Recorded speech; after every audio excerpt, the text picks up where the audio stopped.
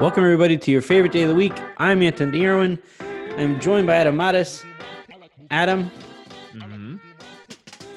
you guys have the ball center now, right? Well, I think it's the ball arena. Or is it the ball center? I think it's ball arena. I think it's ball arena. It sounds like ball ballerina. arena is another one. That's a good one.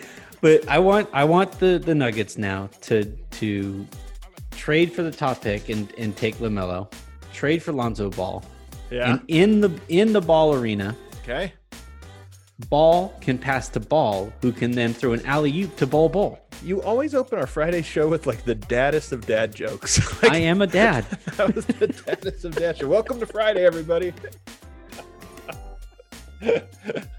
The ball arena, though. Yep, the ball arena. The ball arena. Well, the first thing I think of when I think of ballerinas is Nikola Jokic. That's right, baby. Like He's a swan out there. He's like those hippos from Fantasia. Remember that? Like,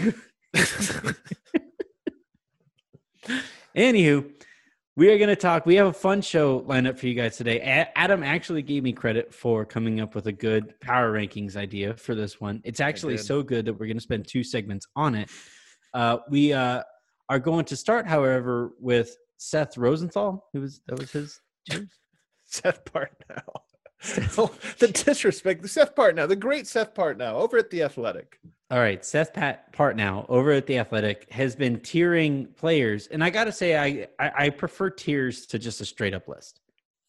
So I don't like any of these. And this is why we riff off of power rankings for this exact idea, because I think power rankings are so dumb. So we kind of like turn it on its head.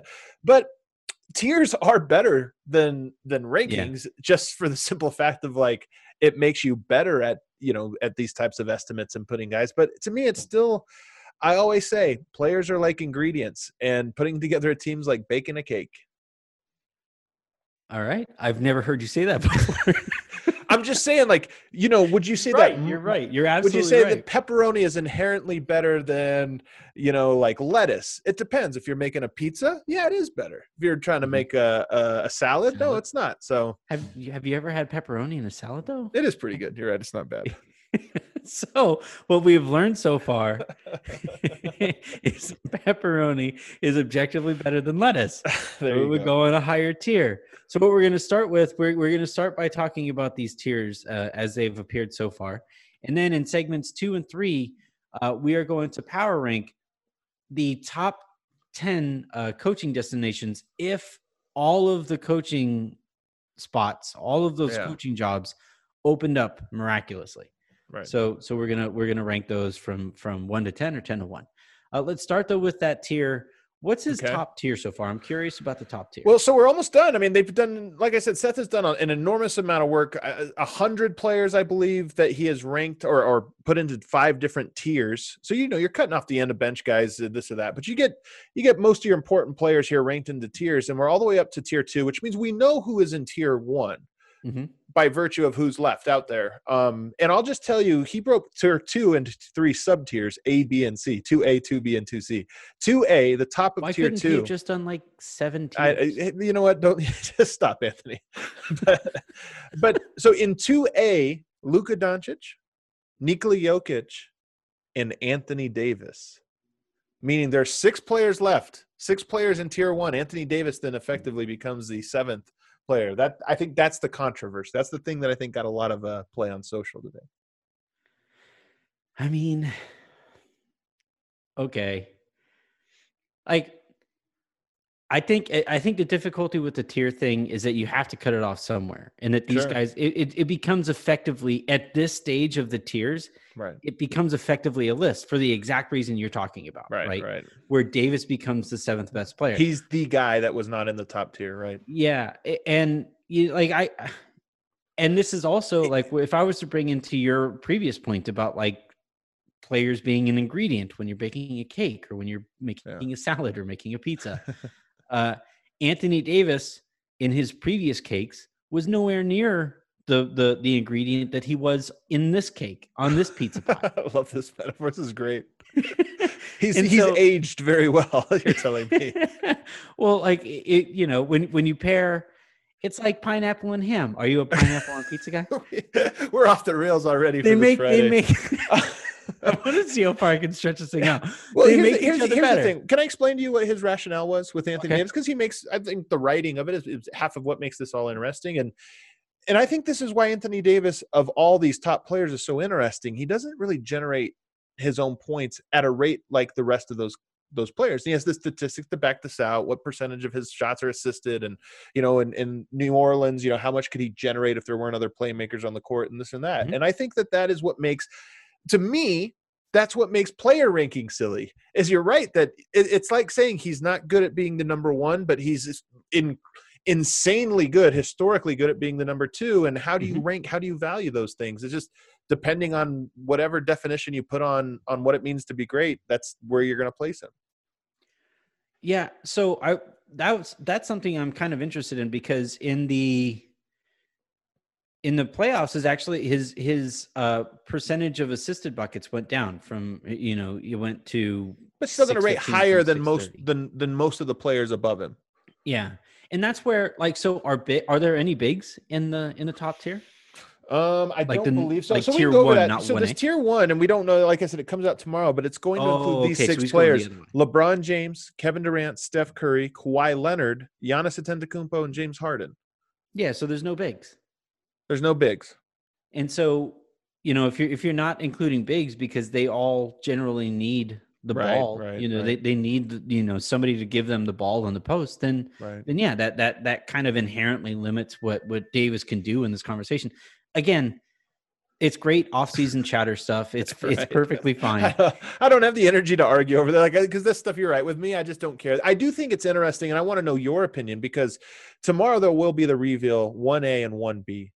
And I have if I were to break this category down into 1A and 1B, I have a 1A and 1B, but my 1A is a little, there's something to it. What is your 1A? Unique? What? Well, I'm just saying, what I mean to say is I have a 1A. It's LeBron James. I think he is a tier of his lonesome. And then to me, there's tier 1B that would include a handful of players. For me, probably Anthony Davis. Yeah, I would probably, because the other thing too is that,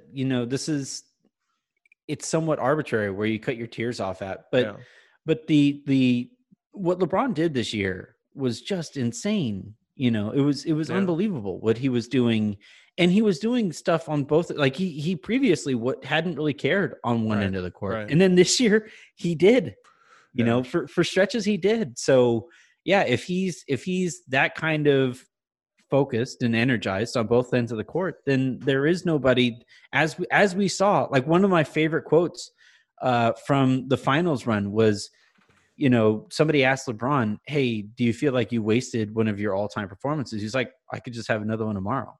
Whereas like Jimmy Butler had one of those all-time performances and then was completely wiped for the next game. This is the thing about LeBron, is if you go back and just look at his playoffs, even on some years that maybe you don't really remember them all, sometimes you just go to the forgotten games and you're like, oh yeah, he had 38. Don't remember that game. 44. Yeah, don't really remember it because it was, but the numbers are insane. They're not, oh, he scored 20 points and they won easily. No, he had his baseline of greatness is really, really high. Yeah. Yeah. That's I think where the next player is actually going to challenge him, is where they find that baseline, where that becomes their baseline. And I don't think we're ever going to see that again.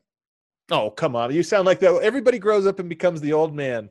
We'll never see it again. I mean, hey man, life's about progress. If these guys, I saw 7'3", 16-year-old Victor W out of France next year, draining threes, crossover dribble. These players are just adding newer skill sets. And so do you think that player is playing in the NBA right now? That's what I mean. Who? Like the player who can have that, huh? Like Luka or Zion or something like that. Yeah, that like somebody in this next generation or this current generation is going to come along and have the baseline. I don't think so. I don't think so. That's more what I meant. Eventually, somebody might come along and do that. But I don't think that player exists right now. Yeah, I don't know if they're in the NBA. I don't know who has the best chance at surpassing. Maybe Luka might be the only guy I could say, but I don't think so. I just maybe. I mean, but we'll see. Mm-hmm. That was more fun than I thought it was going to be. Talking tears, talking pizza. Like, now I'm hungry. Let's take a quick second. I'm When pro we, pineapple and ham pizza, by the way. Pro, very pro. you're pro it. I'm Thank pro. you. Thank Especially you. put a I little agree. bacon on there, man. That's good. That's good stuff. And some jalapeno for some Woo! fire We're to even cooking out the now. sweet. Oh man. Now I'm definitely going to cook up some carne asada after this. We are going to take a quick second, and when I come back from eating that carne asada, we are going to talk about the top 10 coaching jobs. Should they all be miraculously available right now?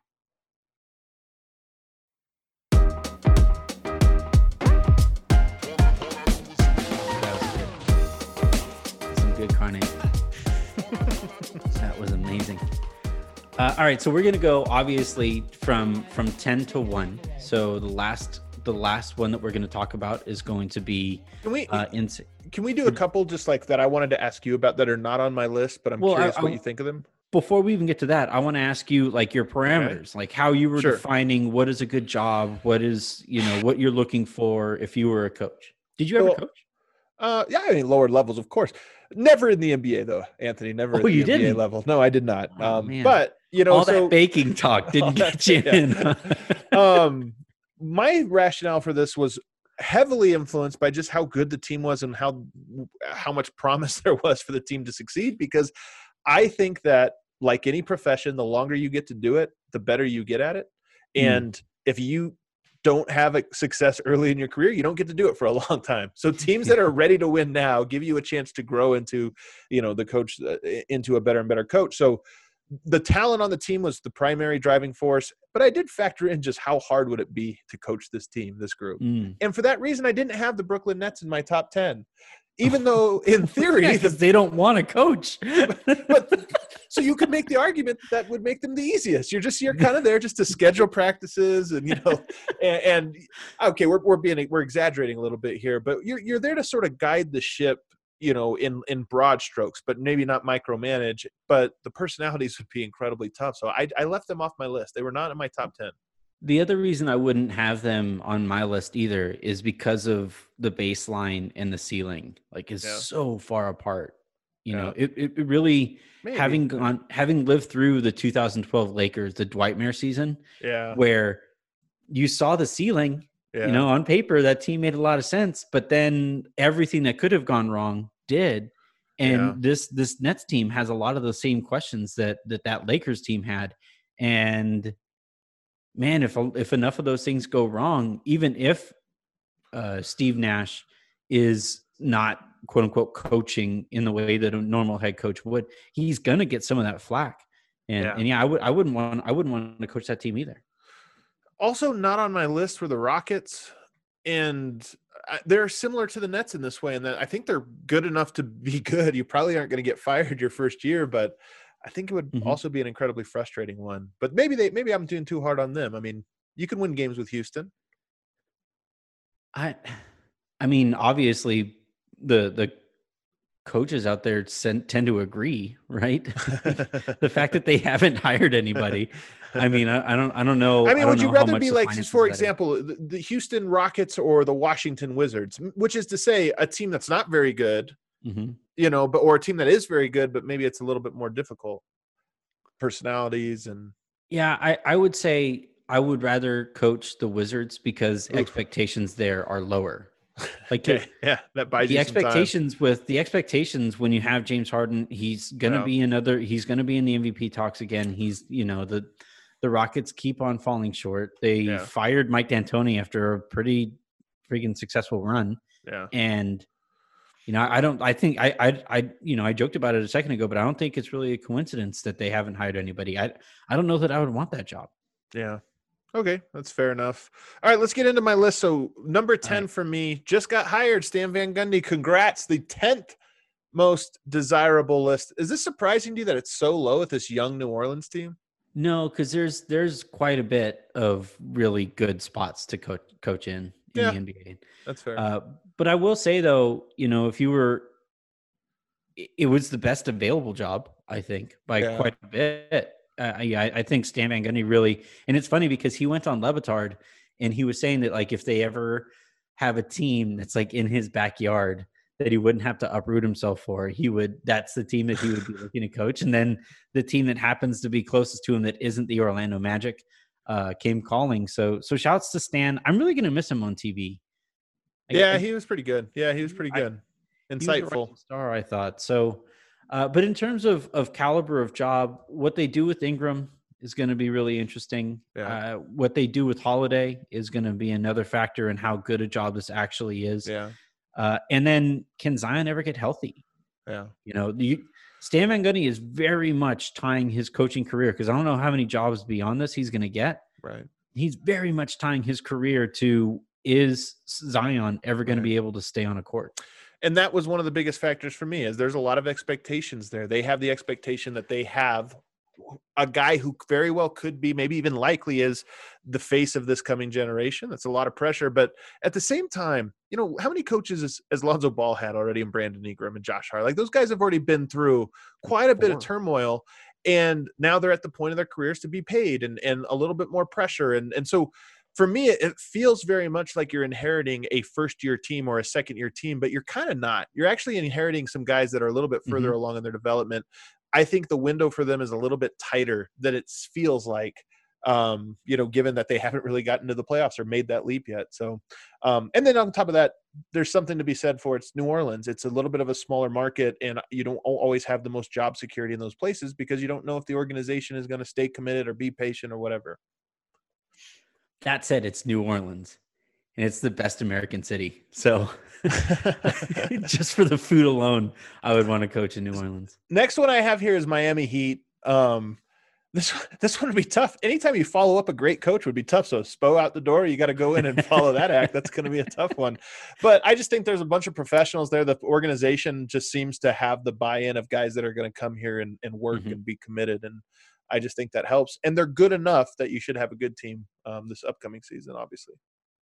Yeah, they actually have a bit of upside too, because their books are pretty clean a couple of years from now. And, you know, Pat Riley is going to be very committed to winning right now. And the best way to stick around in the NBA is to win right now. So, that's a really good one. And just like with New Orleans, you're living in Miami.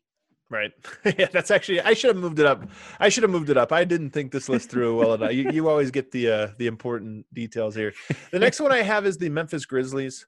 The Grizzlies are what all the things I said didn't work maybe for New Orleans work for Memphis. They're year 1 and year 2 into their rebuild here with Jaren Jackson and John Morant. So they are young enough that the expectations aren't going to necessarily be there next season and beyond. They got a really talented young team with enough assets going forward to have a slow, steady rebuild. Their expectation should be, you know, a slow 2, 3, 4 year progress. And that's a good place to be in when you have what seems to be good, hardworking young talent. So I think this is somewhat swayed by your own personal experience and seeing how Denver has been able to go through that exact, track of progress. That's not how it always goes though. Like if you make, or if you're in the playoff race, even not even making the playoffs, if you're in the playoff race one year, you come back the next year with higher expectations.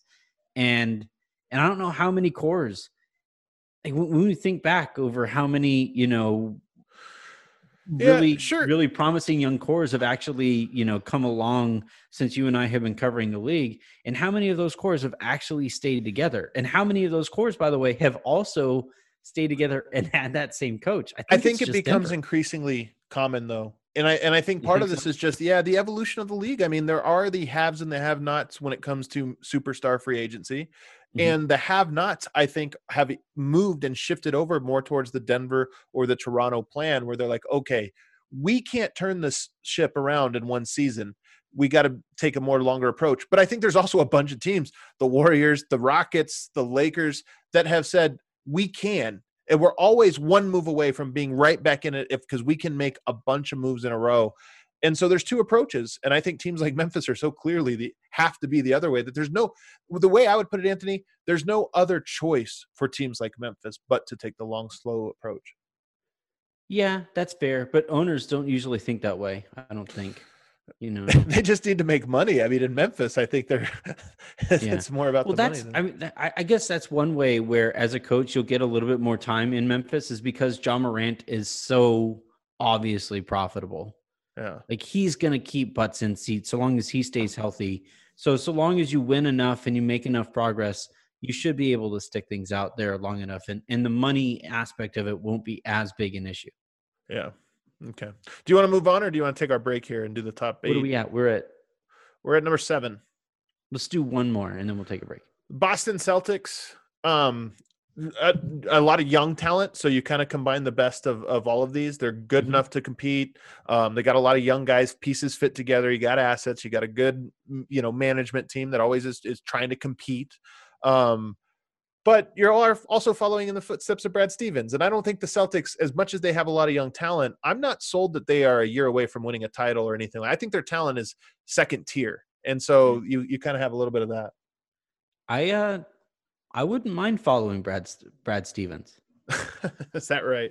I wouldn't. Well, because what's the expectation for Boston? Like make a final? It's not win the finals. Of course it's win the finals. I don't think it's win the finals. Not with Brad Stevens. If Celtics fans would be thrilled to just make it there with him. I can't tell ever if these are your honest takes or if this is just like your troll. This is trolling, right? Am I right? This is trolling, right? Let's go ahead and throw a break and we'll find out.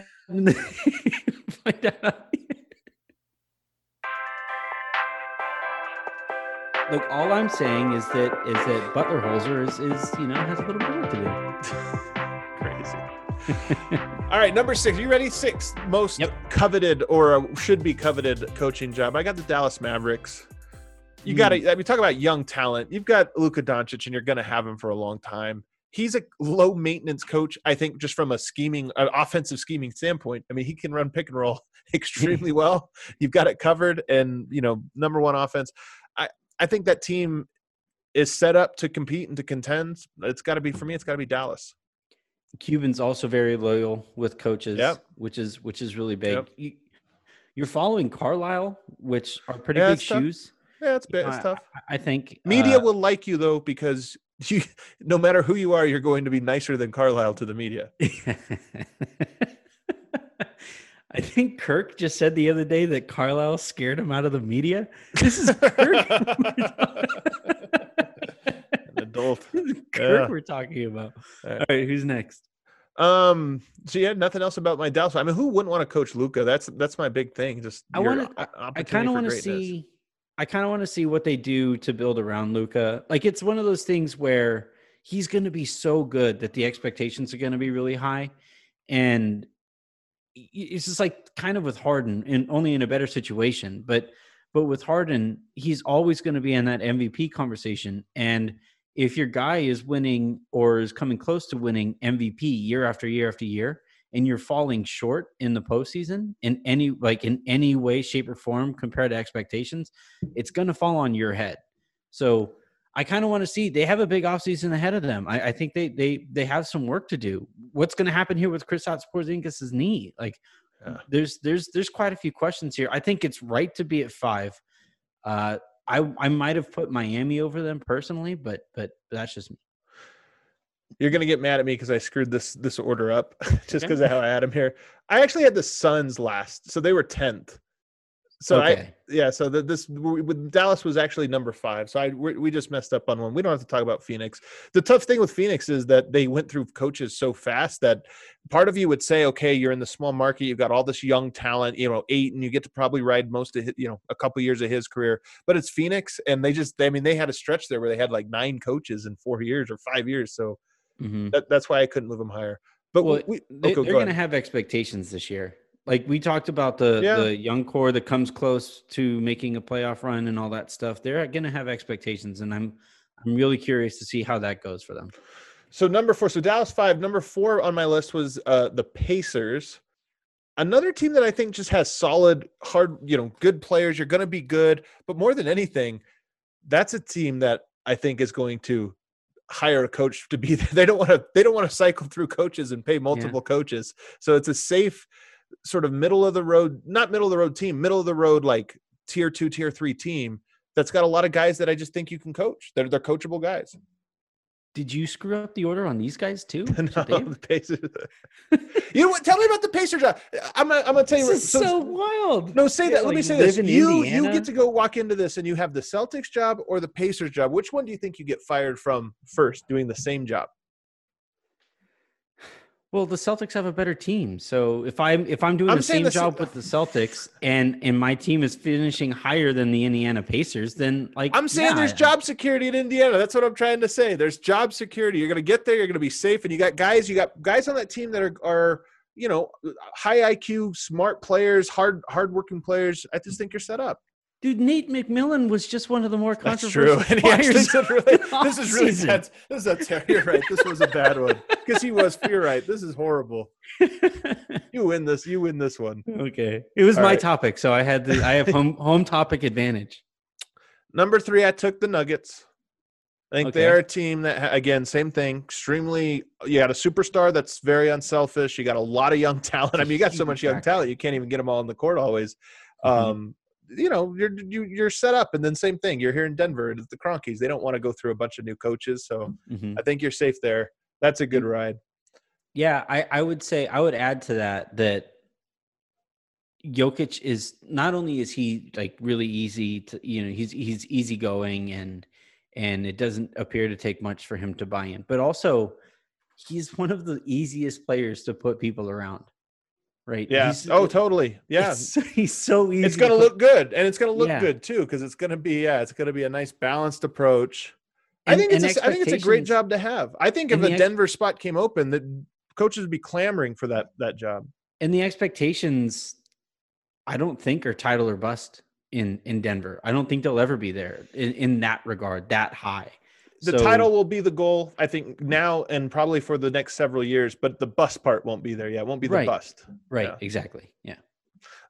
Number 2 on my list, I have the Lakers. Wow. I think this is just a roll the ball out job, and then you have a whole army of people saying that you should be coach of the year. You get incredible support from your fan base. See, now I don't know if you're trolling.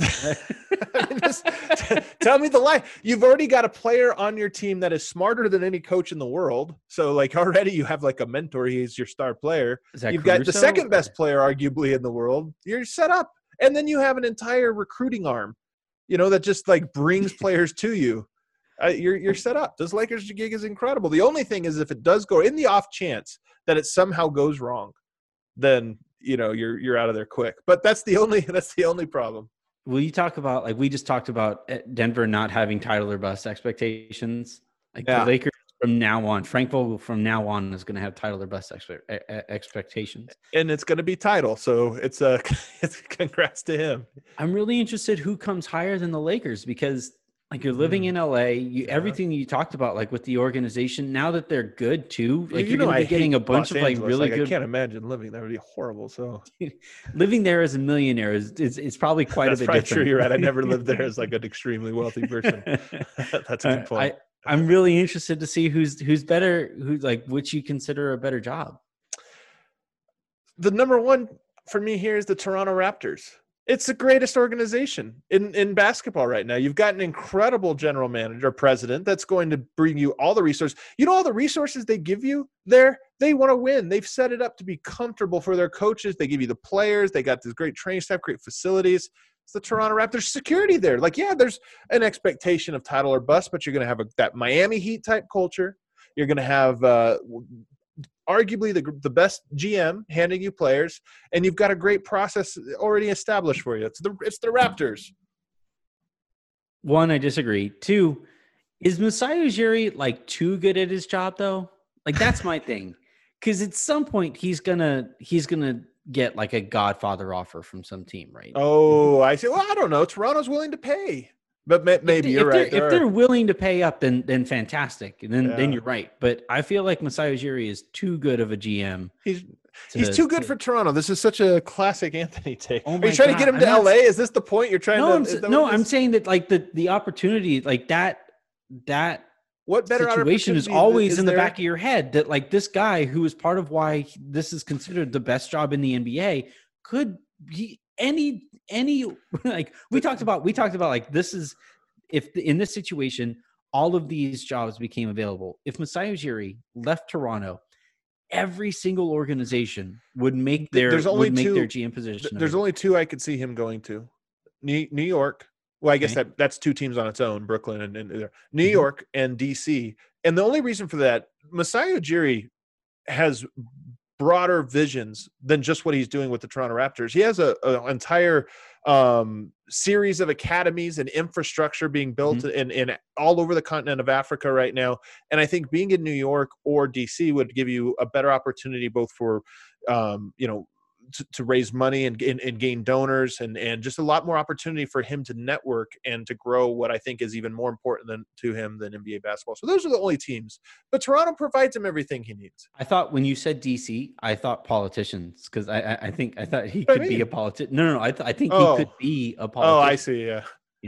I just think he's that charismatic and talented and stuff. But the DC stuff came though. I thought there was a moment in time where it looked like maybe he was going to go there, and then they went another direction. So yeah, I think I would obviously homer take here, but I would swap the top two, just because the parameters that you talked about heading into this thing was like what the best team, and I think the Lakers have the best team right now. Yeah, but LeBron, if you got like a week to establish yourself with him, and if that's not right, man, you might not make it to training camp. That's a tough obstacle. Pascal Siakam doesn't have that pull.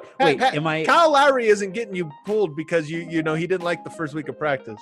Am I represented by Clutch? Because if I am, then I'm set. I can't believe I had the Pacers. I'm so ashamed of myself. I can't lie, dude. You made me wait till way too late. It's too bad you guys can't see the visual of us. You guys can't see video. When Adam said the Pacers, I thought he was kidding. I had no idea where that came from. So anyway, this was fun. It was a fun topic. We're going to be getting ready for the draft here in a few weeks. The NBA, I believe, announced, or ESPN announced that November 18th is when they're looking at for the draft. So we have plenty of stuff to keep your eye on there. Obviously, the off season is going to start popping here in a bit as well. So plenty of reasons to stick around for the Locked On NBA shows, and then elsewhere across the network. World Series is going on, NFL is in full swing, college football is playing. So regardless of what team you follow, you can find them on the Locked On Podcast Network. Have a great rest of your week, though, and Adam and I will talk to you guys next Friday.